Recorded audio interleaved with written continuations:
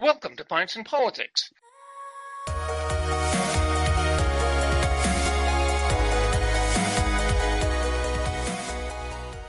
Pints and Politics is a podcast posted on pintsandpolitics.ptbopodcasters.ca. This is episode number 110.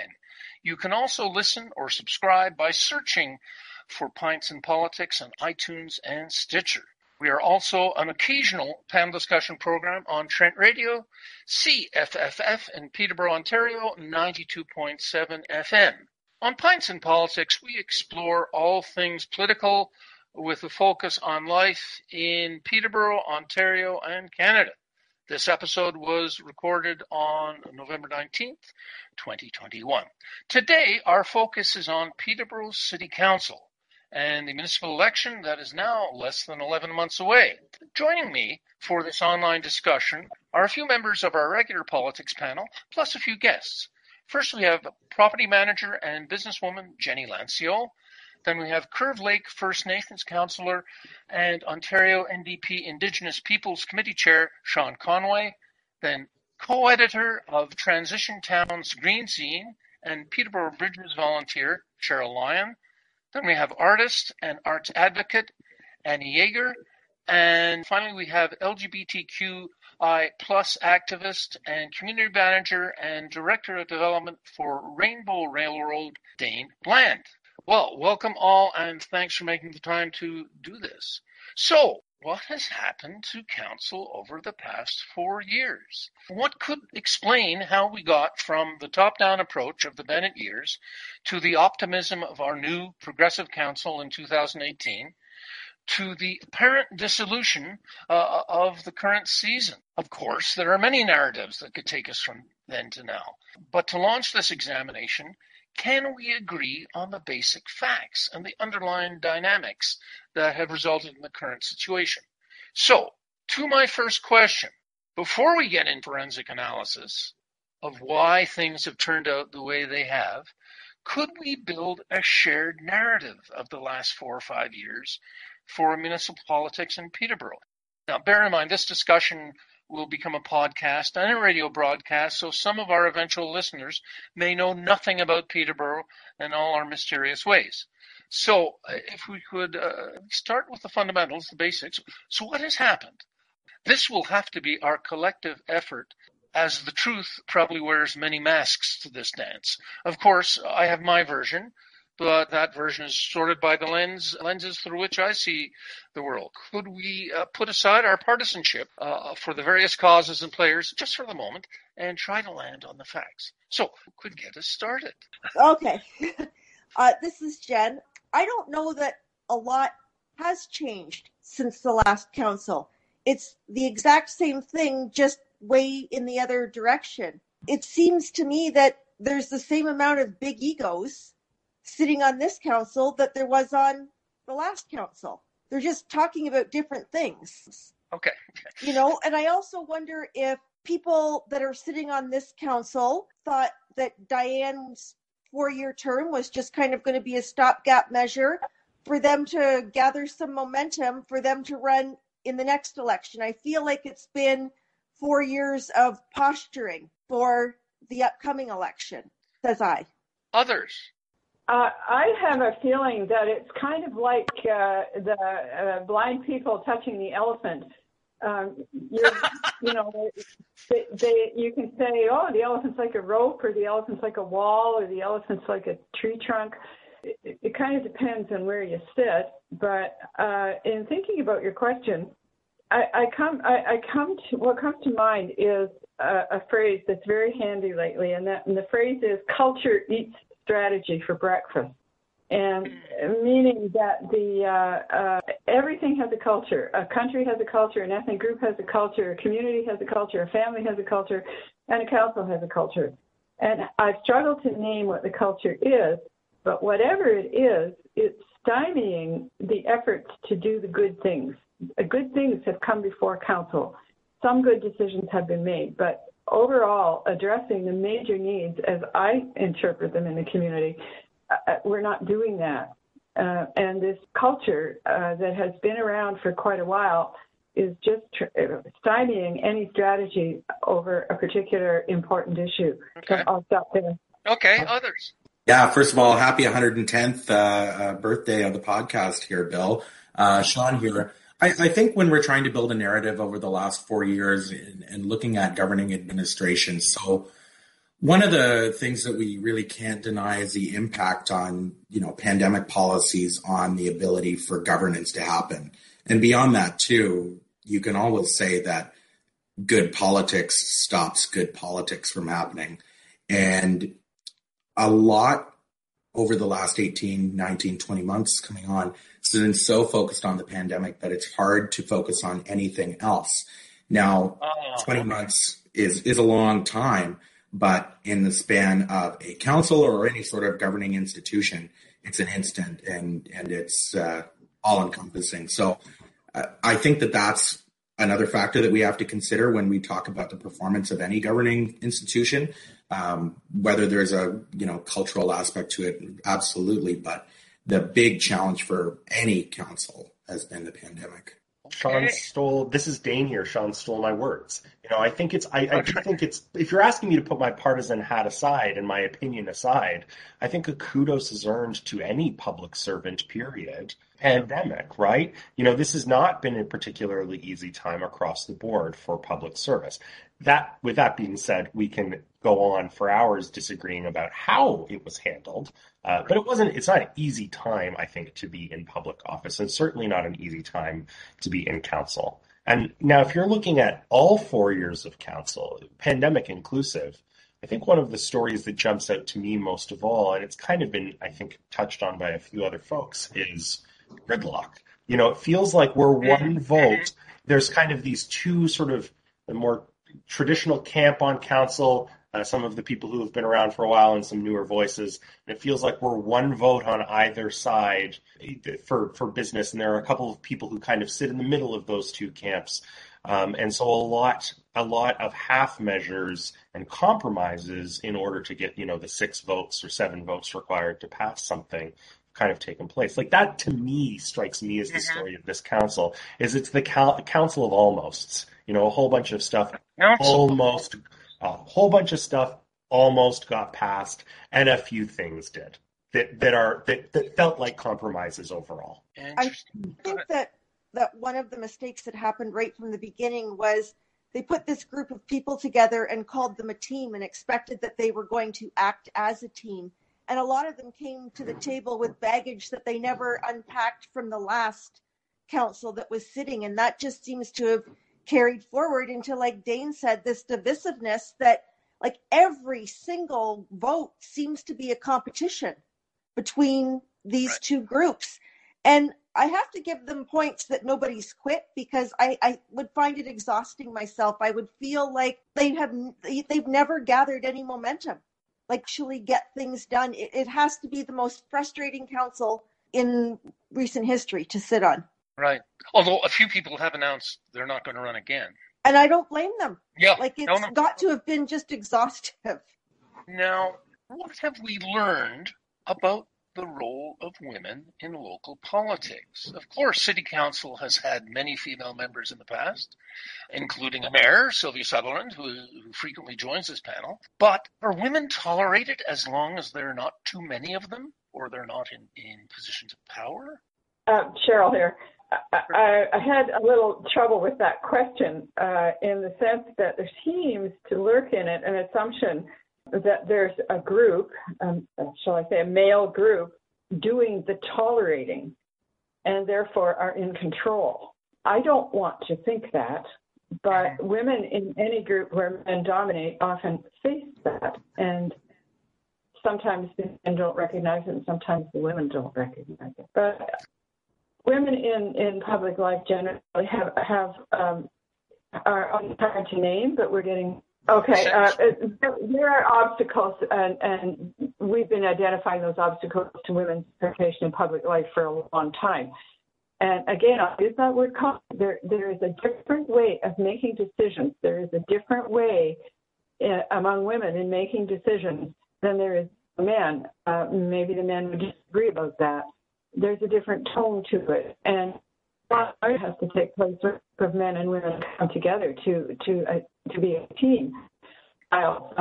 Learning, a point, taking time for mat leave or chair even, And I think men and women pay attention to different things, and which brings me back to this question of a shared narrative. We narrate what we pay attention to. So what has this council been paying attention to? And it's been a hard time to pay attention to the really big important things, climate change. Yes. And at the same time, municipalities don't have the same kind of power to address these really big issues and the same funding sources to address these issues. So it gets complicated. What are we paying attention to? And how do we bring a concerted attention to the issues? Okay. I think there's also, it's Annie speaking here. I think there's also been a bigger role of social media that's played in this council. I think that with the Trump sort of liberating the angry voices, the angry male white voices, and giving permission for those voices to be really active and undermining women in particular. I mean, there's an extremely toxic environment for the women who are in power in the city council right now, to the degree that they're pulling out of their positions. And that's a horrible loss for us, because we were just having the first opportunity to have, not quite a half and half men and half women, but for the first time we had, three women on council, which was really the most we've had. So to have them shot down like that so quickly is really just disparaging, I think. Just to kind of touch on what Cher was saying about how men and women make decisions differently. I work in a solely dominated male industry, and people disagree with me all the time, every day. I think what I'm growing weary of is what I am feeling like is this pop feminism. Like, just because somebody disagrees with you, it's not because you're a woman. That's I feel like it's a very easy excuse to fall back on when people aren't agreeing with the decisions that you're making. Like, if a male coworker or a male colleague or whatever doesn't agree with something I say or doesn't think that I've made the right choice, my first instinct isn't to think to myself, well, if I wasn't a woman, he wouldn't think that. Right. I think absolutely. Do I feel like there are times when women's opinions are diminished because of their gender? For sure. But I don't think it's all the time. I think there's a difference. I think we're touching on kind of two things at the same time, right? There's a difference, I think, between policy decisions based on policy, in which case, feel free to disagree with someone. People have different opinions on policy all the time. But at the same time, there is something in common with all three people who have announced publicly that they're not seeking election. They all happen to be progressive women who were elected on largely change mandates. And so maybe there's something to be said here for, and, scroll through the hateful social media comments. The feeling is that it's okay to, sure, be a woman in politics, but don't rock the boat. Don't push the envelope. Don't be bold. Don't, fight back. You're not allowed to snap back at someone calling you out, because then you get. The perfect example of this that springs to my mind is the terse exchange between Dave Smith and Mayor Therrien over housing, which happened, I think, early on in the pandemic. It's a really good example of this terse exchange. Should either of them have been exchanging tersely on social media? I don't know. Not for me to say. I think a lot of people would probably say no. But the fact of the matter was, when the exchange was finished, the criticism was levied extremely heavy-handedly on one side of the equation rather than on the other side of that equation. And it was levied very handed. There were op-eds galore all about how, the mayor should have risen above. Well, so should the MPP. The MPP should have risen above as well, right? And it seems to me like absolutely there's a sense of disagree with whoever you want to disagree with on policy and in the court of ideas. But in the court of public opinion, it feels like it's less okay to me to be a progressive, an envelope-changing, an ideas-driven, progressive woman than it is to be, the privilege that I experience, for example, as a man eschewing the same progressive ideas. Nobody is in my social media comments calling me the B word or the C word or telling me to sit down and know my place.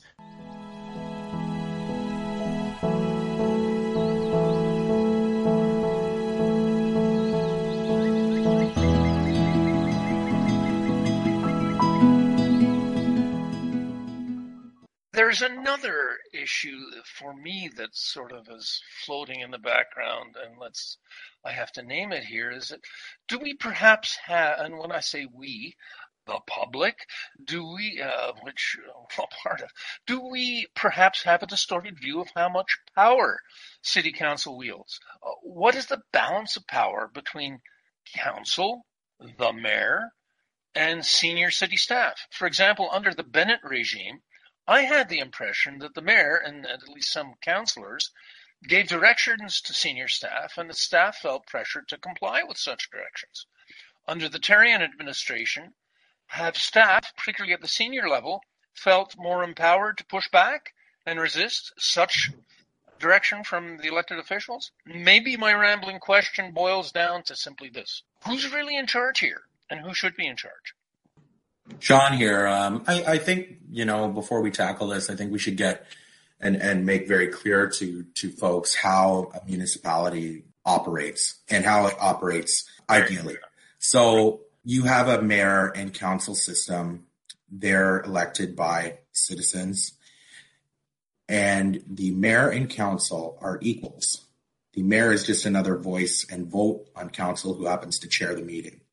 They have one employee, and that employee is the top of the administration. And I would find it very problematic if you were giving direction to anyone other than your one employee. You can't mix politics and the administration. That's a really, really sort of toxic thing when we're looking at governing institutions. This is the same way that things operate at Queen's Park. It's the same way things operate on the Hill, and it's the same thing that happens in all municipalities, at least in Ontario. And so understanding that is the system and that's how it works is fundamental to having this discussion. So just keeping that in mind. But I'll let everyone else with the commentary, but just to build the situation. No, thank you. Cheryl here. Thank you for that, Sean. I was going to say something and I couldn't have said it as well as you did. I've worked in City Hall, and I was always very conscious of that description you just gave. And I've been doing a lot of thinking about governance in general. And where I'm going might sound a little theoretical, but I'm going to say it anyway, because we're in the times where we need to hear some new ideas and do new ways of decision making. We don't have much time, and we've got some pretty big decisions to make. What maybe we need is a shakeup of that structure that you described, Sean, or at least an injection into it of a different tone or mood or something. And the only way I could come up with an illustration of that was to say maybe we need to operate like the Earth operates. The planet doesn't have one leader. It's a very distributed load of power across the globe. Different ecosystems operate in different ways, and they cooperate, and they interact with each other. And in the whole, they keep what we call the balance of nature, that one thing doesn't take over. And if it does, nature kind of takes care of that in the end. And so don't we need to look at more decentralized or shared power or decision making? Do we need to look at the interconnections of things a little differently, maybe a little more watershed thinking? And a municipal council is the governance that's closest to the people. And we do live in a watershed, and maybe there's some lessons from nature there for how we should be making our decisions and how we govern each other. Annie here, I think also it's hard to really analyze what's happening on a city level, on a municipal level, when actually there's a lot of manipulation and influence from provincial level, particularly. I mean, for example, in this administration, the Ford administration has changed certain laws to make it possible to cut council. So theoretically, the Ford administration could just eliminate certain members of council, and they've also made it possible to override the municipal or the housing tribunal, the municipal housing tribunal. Mm-hmm. So it's hard for a municipality to make decisions of any sort, knowing that the province could simply intercede and overturn those decisions. So then you're sort of working in a no man's land where you really don't know what effect your ultimate effect your decisions are going to make. So I think that also puts an extra level of pressure on the municipal level. And your funding there's only two sources of funding really for the municipal level, which is property taxes and provincial funding. So that really affects how you can operate, what choices you can make, and how you can move forward. And you can't run a deficit. Mm-hmm. The municipality, just super quick, I know a couple other people want to chime in, but just right off of your point, Annie, you can't run a deficit. And I think maybe part of the gridlock between city council and the city administration is the city council want to do ambitious things, and the city administration says, well, there's this much money to do those things, and they cannot legally run a deficit, and it creates problems. When we're talking about our own municipal council, and Sean made a good point that city council has one employee, ours can't even get along with the one employee that they have. Like, they had a big falling out back in the summer with Sandra, and I don't know how you come back from that. And so how is there ever going to be respect on either side to finish out her term or their term or however long she's staying for? I don't even know if the woman is still at City Hall. But you have one person you have to get along with. Can you not just get along for the sake of the city?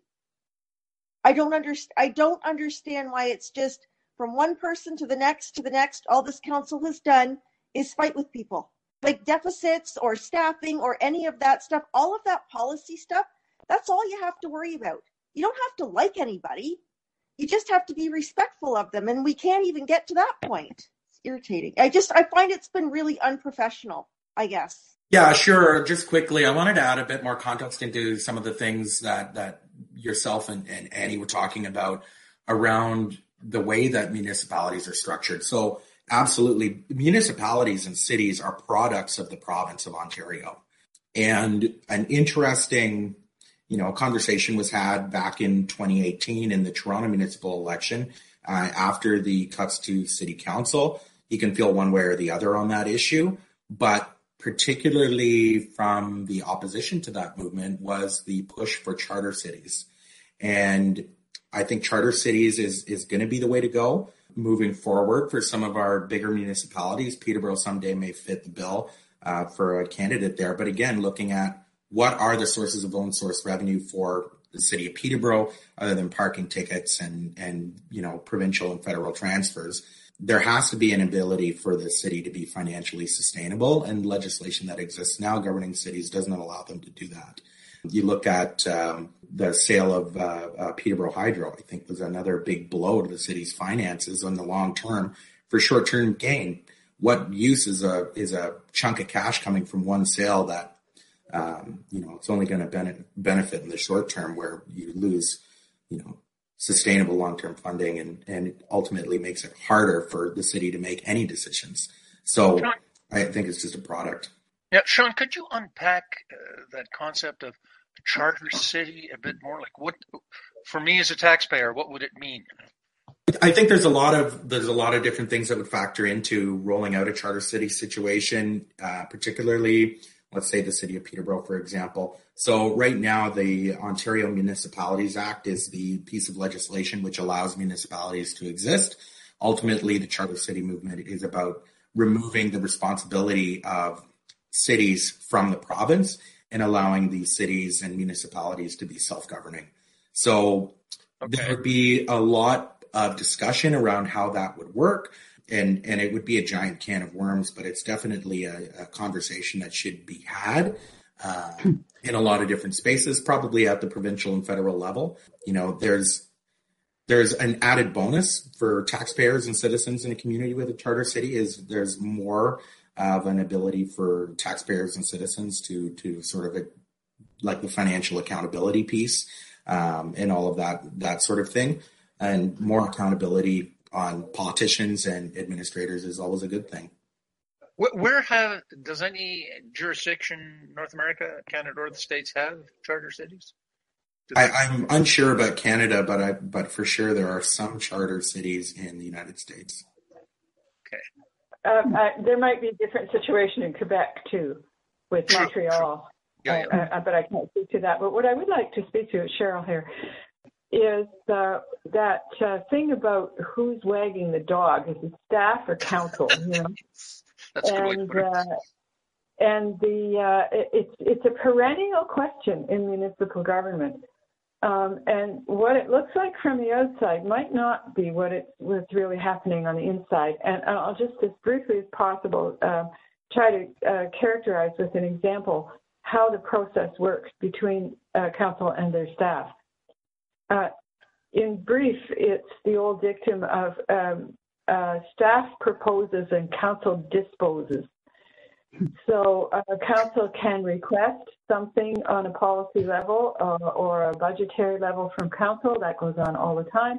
But staff can also say to council, we think you should be paying attention to this. And that would be funneled through the CAO. The internal structure is a sort of a weekly administrative meeting. It used to take place on Wednesdays. I don't know. So if I had, for instance, a piece of policy around housing, I was social housing administrator when the housing was downloaded from the province. And it was a really steep learning curve. And there were policy areas that were left to the municipalities to formulate policy on. So I would kind of get advice from the constituents of the housing community.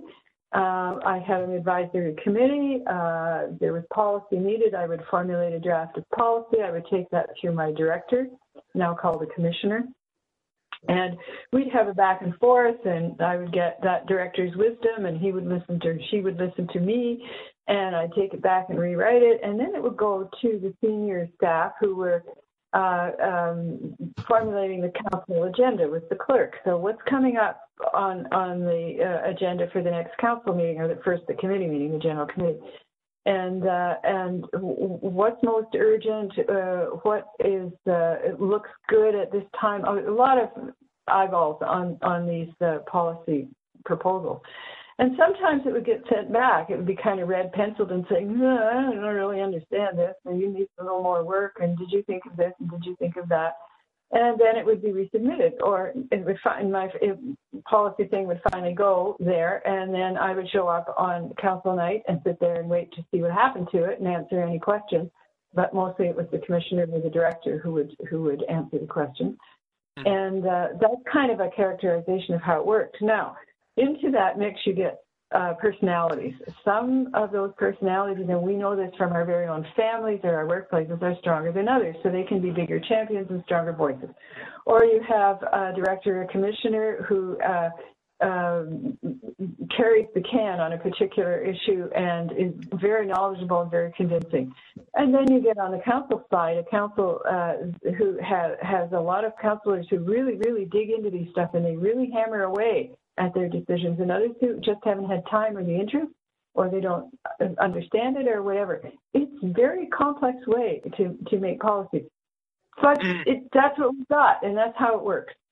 And sometimes we get really good decisions, and sometimes we don't.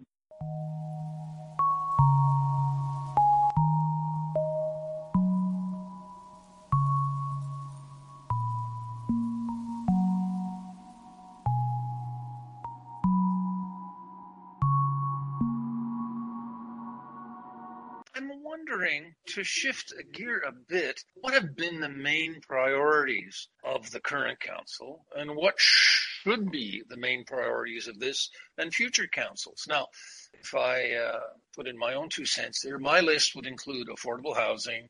I'm not quite sure what I mean by that, but economic inequality, job creation, pandemic management, and of course, climate change, both mitigation and adaptation. Instead, we hear discussions about the Parkway and building a twin pad arena and a swimming pool. So I'm curious, what are, for anyone else in this panel, what are priorities are on your lists, and how do they jive or not with what the current council is up to? I think that, it's interesting how there's 6 of us and 6 of us would have 6 different opinions about what priorities need to be. I think the things that you just mentioned, Bill, should be like on the periphery and there should be awareness about them. But I believe a municipal government's job is to deal with infrastructure. So things like the Parkway and job creation and recruiting businesses to come to Peterborough and things like that.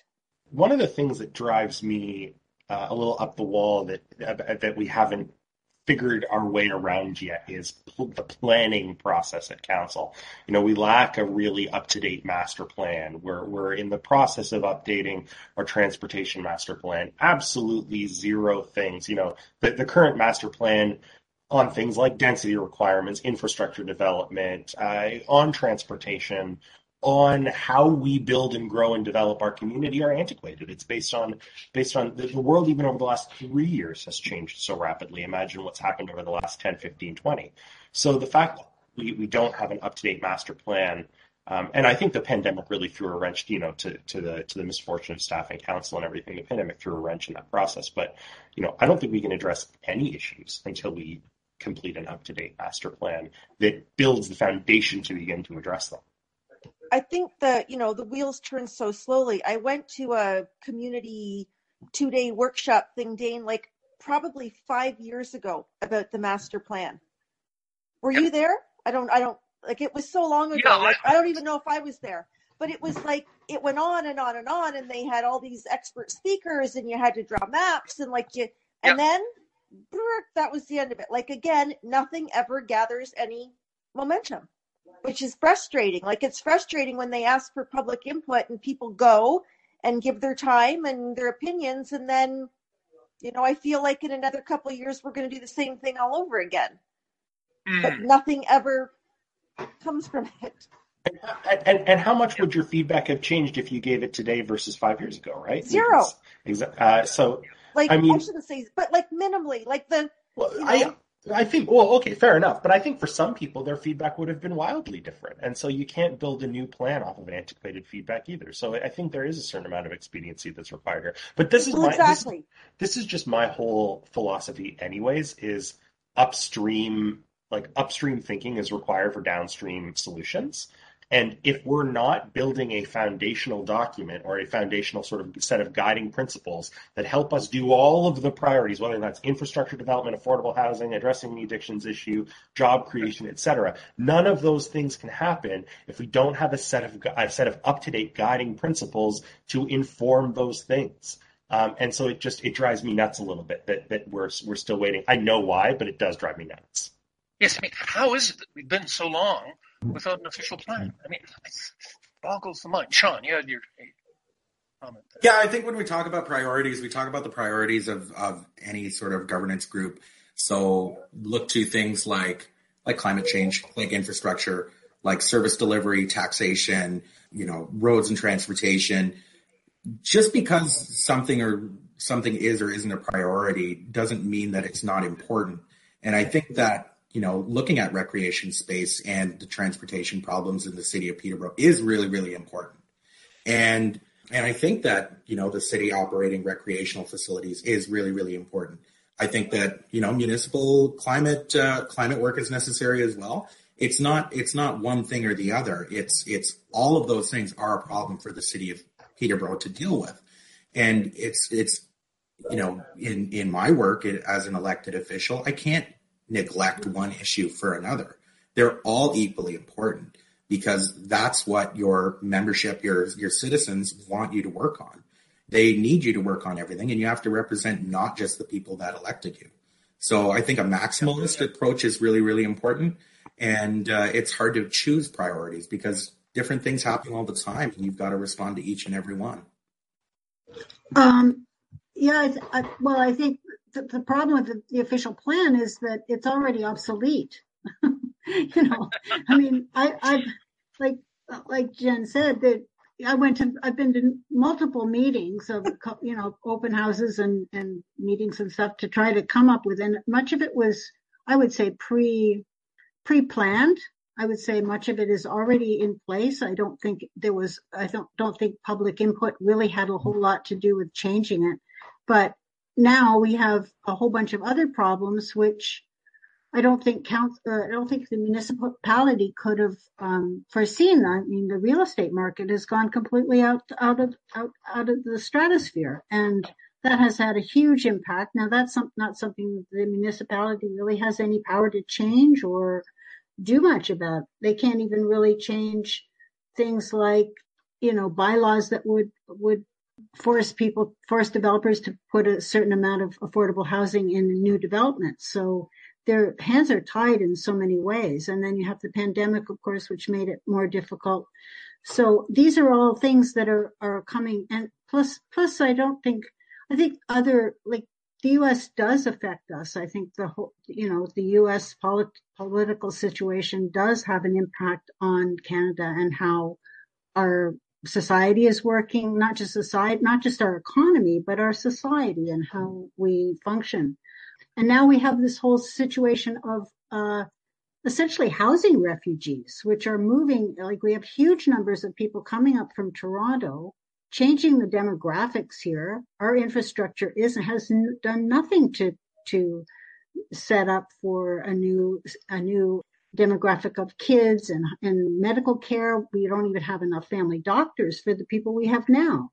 None of this has been addressed, nor was it ever planned for. And I was surprised even like 5 years ago when the last election happened, that the councillors didn't seem to be aware of the fact that completing the 407 would have any impact on the nature of our population. And in fact, many people moved here to commute to Toronto because the 407 was completed. But now with the housing situation or the real estate situation the way it is, we have huge numbers of people coming and completely changing the face of our city. I think that that's something the municipality has no power to address. If I can pick up on, Jen started off with the word infrastructure, and that's always a really huge piece of municipal responsibility, and it's really important. But none of its areas of responsibility, whether it's infrastructure or recreation or public health or anything, should be done, decisions made about it in the absence of priorities. And Sylvia Sutherland, for instance, had in her 2 terms a sort of a priority setting session with her council members. And they set out what are the priorities. And that, I know, has not happened, at least in the last this council. And without those priorities, your decisions are ad hoc and in the moment and rather short-sighted. For instance, I was listening in on some of the Finance Committee budget meetings, and the chair was challenged on what are the priorities, and his answer was, well, we don't have any priorities. And I was rather aghast at that, because when all the various decisions come along, how do you fit them into the picture you have of the city that you want to build and to run? And of course, one of my favorite priorities, and many people have mentioned it, is the climate crisis.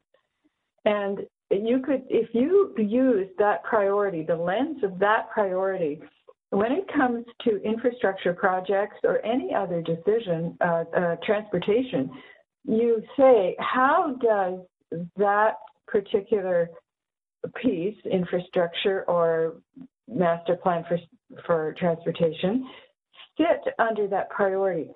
Does it serve biodiversity? Does it preserve a clean air?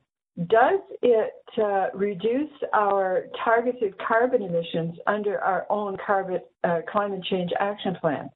That's just one example. So when you have priorities, you know how to test each area of your responsibility against this larger vision, really.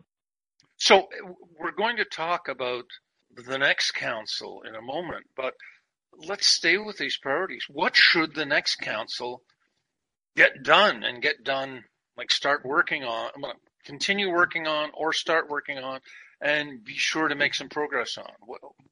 Bill, don't you know that they won't be able to be elected unless they promise to do everything at all? Like everything under the sun. No one's getting elected unless they're going to do all the stuff, right? And the swimming pool. And the swimming pool. Most importantly, the swimming pool. Yeah. But, I think that maybe I'll take it out of, there's a lot, I think, that we could talk about the next council needing to do. I think Peterborough, on the whole, Peterborough, to me, the way I've talked about it, we're kind of on this precipice where I think we can decide what kind of a community we're going to be, and we probably have to make this decision within the next decade. Are we going to be a cultured community that builds and develops, and sort of as we come out of this post-manufacturing era in Peterborough, what are we going to do next? What's the next thing going to be for our community? Because manufacturing's gone, we're kind of not the Electric City anymore, are we? And so it's, where do we go from here? What becomes our next thing? And there are a few really exciting opportunities that we have. There's a fantastic infrastructure of arts and culture in the city. And Sean, we all know that really well. There's such an incredible infrastructure of arts, culture, and tourism. There's a lot of incredible natural beauty in our community, and I think that needs to be protected and preserved. There's such an unbelievable amount of science that's happening in Peterborough as well, kind of under our noses. I think Peterborough is declared one of the top 5 cities in Canada to do water startup business work, startups around water technology and that kind of work. What an awesome thing we've got going on for our community. So how do we build the infrastructure for our community to define what it is in the future? Because we're in a post-manufacturing community. And otherwise we kind of risk being absorbed into suburbia if we don't start to define what is, it's a culture eats strategy for breakfast. But we can define what the culture of our city is. What's the culture in the city in which we want to live in the future? Is it this suburban, like we're the next layer that just gets eaten by Toronto? Or are we going to be self-determinant and self-defining and come up with something that's uniquely Peterborough? Yes, amen. And, the point of sprawling suburbs, are we going to become another Oshawa? Are we going to become another Cobourg and eat up farmland and just expand? Or are we going to be something different? Jen, I'm sorry, I cut you off. I think what Dane is so diplomatically trying to say is that the bottom line is we need to get focusing on some economic prosperity here in the city. And I know that for some groups of people, money and profit are 4-letter words, but if we don't start bringing some money and bringing some industry and bringing reasons for people to stay into the city, we're going to have big problems. You can already see it downtown. You can see it. And you want to talk about things sprawling? What's happening downtown right now is just spreading out to all of the other areas from the downtown. And we have got to step up our game as far as bringing some money into the city. Maybe I'll put it less diplomatically, because that kind of isn't what I was trying to say. Well, that was my interpretation of it. Sure, that's fair. So I'll clarify that, because Mississauga is like the 4th largest city in Ontario. And it has a massive budget, and it has absolutely zero exciting things going on with no offense to Mississauga, really. But there's no reason. It's a big city. There's lots of jobs. There's incredible development. There's industry. There are companies headquartered out of Mississauga, and I wouldn't want to live there if you paid me to. So what I'm saying is, what is the other stuff that makes our community special? Jobs are necessary. Right? But I think no one's going to want to live in the community or stay in the community or work in the community if we don't define who we are, at our core, culturally. And so I think that things like, the forgotten about parts of our community, like environmental preservation and arts and culture, define what a city is and make all the other stuff comes with that stuff at first. Actually, more what I was saying.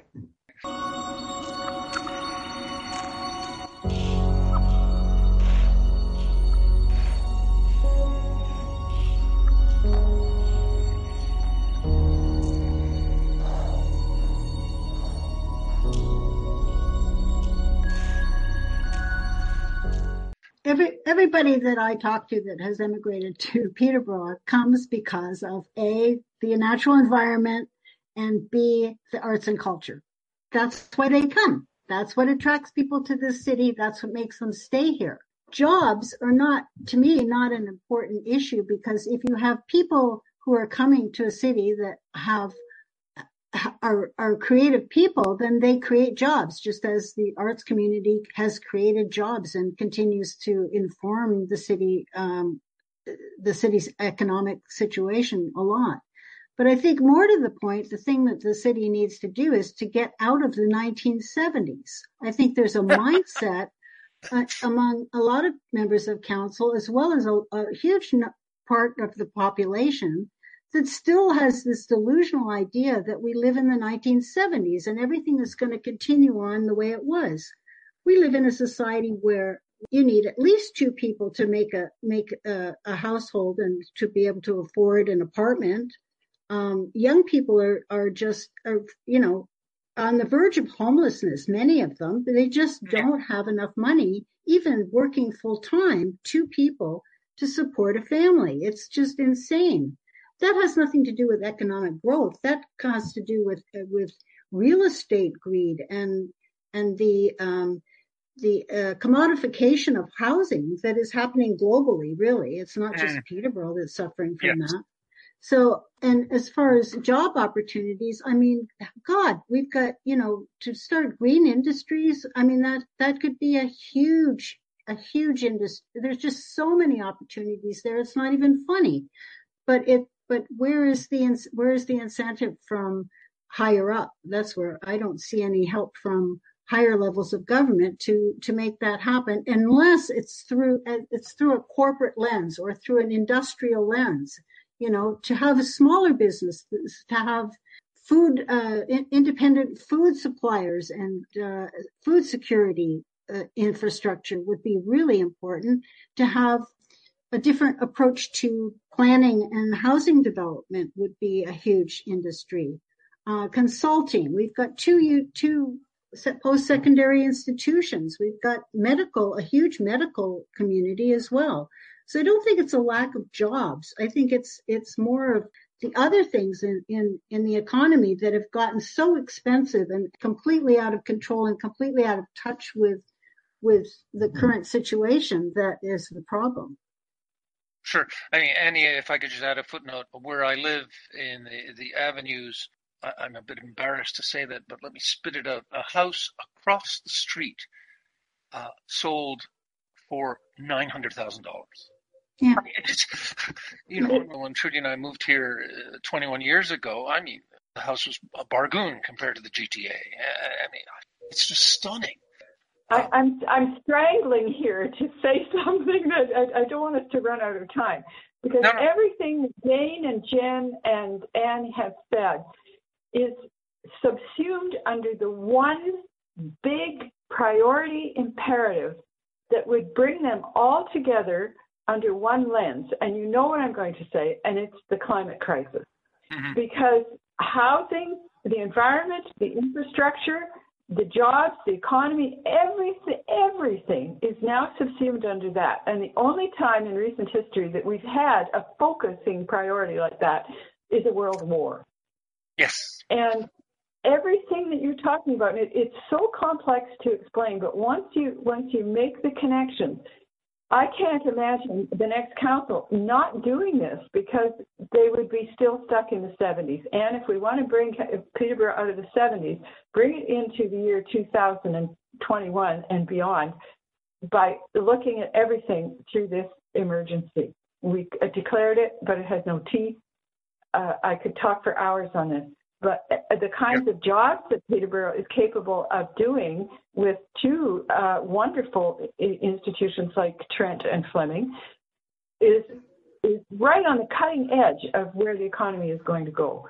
We have managed to save our own energy generation and sold off our distribution, but with that money that's sitting there doing nothing besides gathering interest and protecting the very conservative fiscal approach of the city, we could be doing amazingly local stuff around food and everything. And that never seems to enter the thinking of enough councillors or enough staff. We have a climate change action plan for the city's facilities, its fleet, its buildings, all of that. And we have a very aspirational but no guts and no funding community sustainability plan that just needs dusting off and updating. So there we've got context, we've got policy, a fountainhead of policy. Okay, we are winding down, and I would be remiss if I didn't bring in the horse race aspect here. Now, this is me asking a question. I mean, it's up to you as a panel. Do we want to go here? So who is going to run for council, for mayor, and for all the council positions? Should we deal with the mayor first? Who's in? How about the 6 people on this call?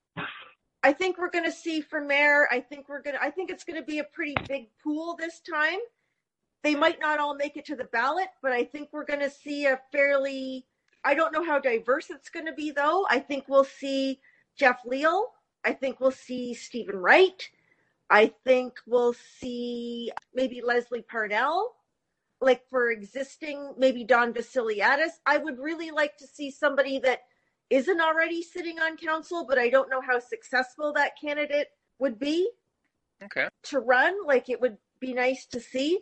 I think you'll see, like, besides the ones who have said they aren't going to run, like, I suspect it'll be all like the usual suspects, you know, throwing their hat back into the ring. But for mayor, it would be nice to see a little bit broader selection of people. But I think, I think Stephen, maybe Andrew Beamer, I've heard. Really? Mm-hmm. Henry Clark? Henry Clark, I've heard. Henry Clark, Andrew Beamer, Jeff Leal, and Stephen Wright. But that's just like, you know, I know nothing. So that's just small town gossip. So Leslie Parnell, like, I know that last election, I think her plan was that this election she was going to throw her hat into the ring for mayor. Okay. What would be nice is if those people did throw their hat into the ring, it would free up a lot of seats on council, which would be nice. And maybe we could get some fresh ideas. So that brings up the next question. We have 5 wards, 10 councillors. Do we know who is running, either as incumbents or as new people? Well, I can tell you who isn't running. Absolutely anybody I've asked. Because do say some more. Because and I won't reveal names or who those people are, but there's a real lack of interest in doing it, and I think that's a huge problem because it really opens the door up for a lot of same or a lot of people who are going to bully. Like, if you're looking at the mayoral race, for example, like, you know, as Jenny was saying, there's not a lot of diversity or of new faces in that. Right. And I think it, unfortunately, it's going to take someone with a heck of a lot of money to break in to that kind of establishment group, which really precludes a lot of maybe qualified, smart people from doing it, because it's expensive to run a council race and it's expensive to build that infrastructure. And I think it unfortunately prices out a lot of people who could maybe really make a difference. And the same thing with council. And, you know, especially I think coming out of the pandemic, you don't make a heck of a lot of money on council, and it's a part-time job. I have air quotes. And so I think to the detriment of a lot of people's careers, right? I think that's going to create a massive problem. I think we're going to really lack qualified and interested people in doing it because they just might find it too hard. And after all these social media stories that you're hearing in the media, and the media is making a lot of how hard it's been for councillors Akapo and Zippel and Meritarian in their runs. There's a lot of stories about the social media and everything. I sure as heck wouldn't be excited to put my hand up if I was a progressive person reading it, reading all of those news stories, right? I really am worried. Like you brought up the question of money, Dane. I asked one of a previous mayors whether we should have a full-time council, and that mayor said yes, but it would be too expensive for the taxpayers.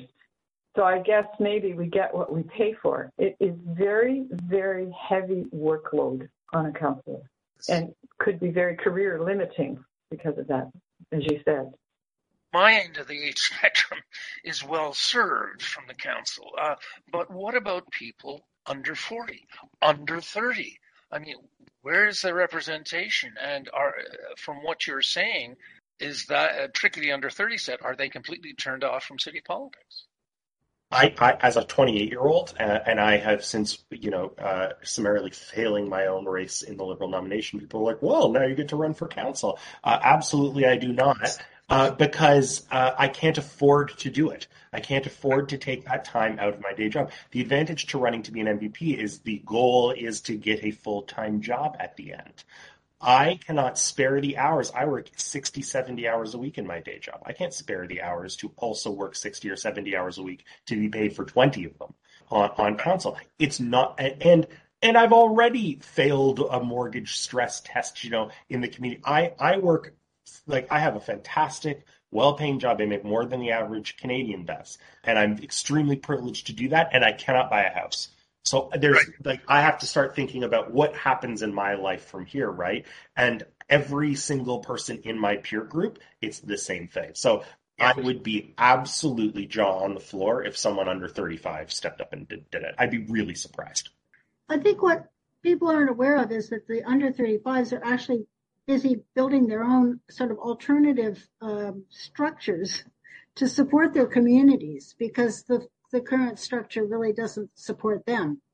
And I unfortunately anticipate a very conservative, back to the old boys club kind of return in the next election. And I don't see too many women stepping up because they know that they're just stepping into a rat's nest of venom and misery. So it really skews what is possible for. Plus, always the emphasis on the businessman. The person who knows business is supposed to be the person that can lead us both best. Yeah. But what about people who have imagination and have an ability to who look beyond our city limits, or studying city planning in Europe and other places, and look to other models? You need people like that to be running in government, but I don't see anybody in that realm in this neighborhood at all. All right. We are winding down. Any last words that people have for this council? I think there's a couple of things. Not that it carries any weight. Maybe it's just because they didn't like me, which I don't really care. But during the last election that I ran in, the only people that I got any venom from were other women. Just putting that out there. Isn't that interesting? Yeah. You want to talk about mean girls? Throw your hat into the ring to run for municipal politics.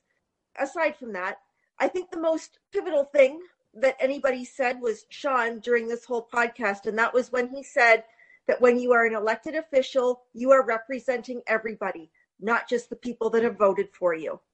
And I think that is the biggest mistake that this sitting council has made, that they have forgotten that once they are elected, they are working as a team and they are representing the entire city. Whether you like me or not, because I build expensive apartments, should be irrelevant. It shouldn't matter. You are representing everybody. And perhaps that's something we should have shared at the beginning. I mean, Sean Conway sits in the Curve Lake Band Council. Jenny Lancio ran council last time. I ran back in 2014. Dane put his hat in the ring for a Liberal nomination for the Ontario Liberal Party. Cheryl and Annie, I don't know if either of you have run. Maybe just quickly, I regardless of how the situation has gone over the last term and even moving into the next term, it takes a lot to serve your community. And whether we thought that was good or bad is again irrelevant. It's very difficult on the person, and I commend them for putting their name forward and being there. And I hope that everyone learns something from public office. It's a really, really valuable experience, and wishing everyone the best moving forward, and all the best to the new council and all the best to the outgoing council as well. It takes a lot to do these things. A number of us have run for office or hold office, and it's a really important and challenging and exciting thing. So it's great. Fair enough. And just in closing, I should make reference to a thread on Twitter that I would have liked to have gotten into, and we don't have the time, as from Sheila Strickland. You certainly look her up on Twitter. It's a 12-post thread just about the evolution she's seen in City Council and where we've got to, and her take on the current situation. Well worth looking up.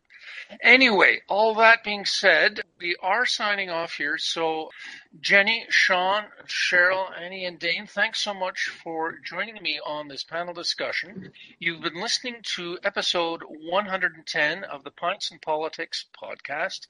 This discussion will be converted to a radio broadcast on Trent Radio 92.7 FM, CFFF in Peterborough, Ontario. We post on Twitter at Bill Temp and on our Facebook page, Pints and Politics Podcast. We're also available on iTunes and Stitcher. So until next time, this is Bill Templeman.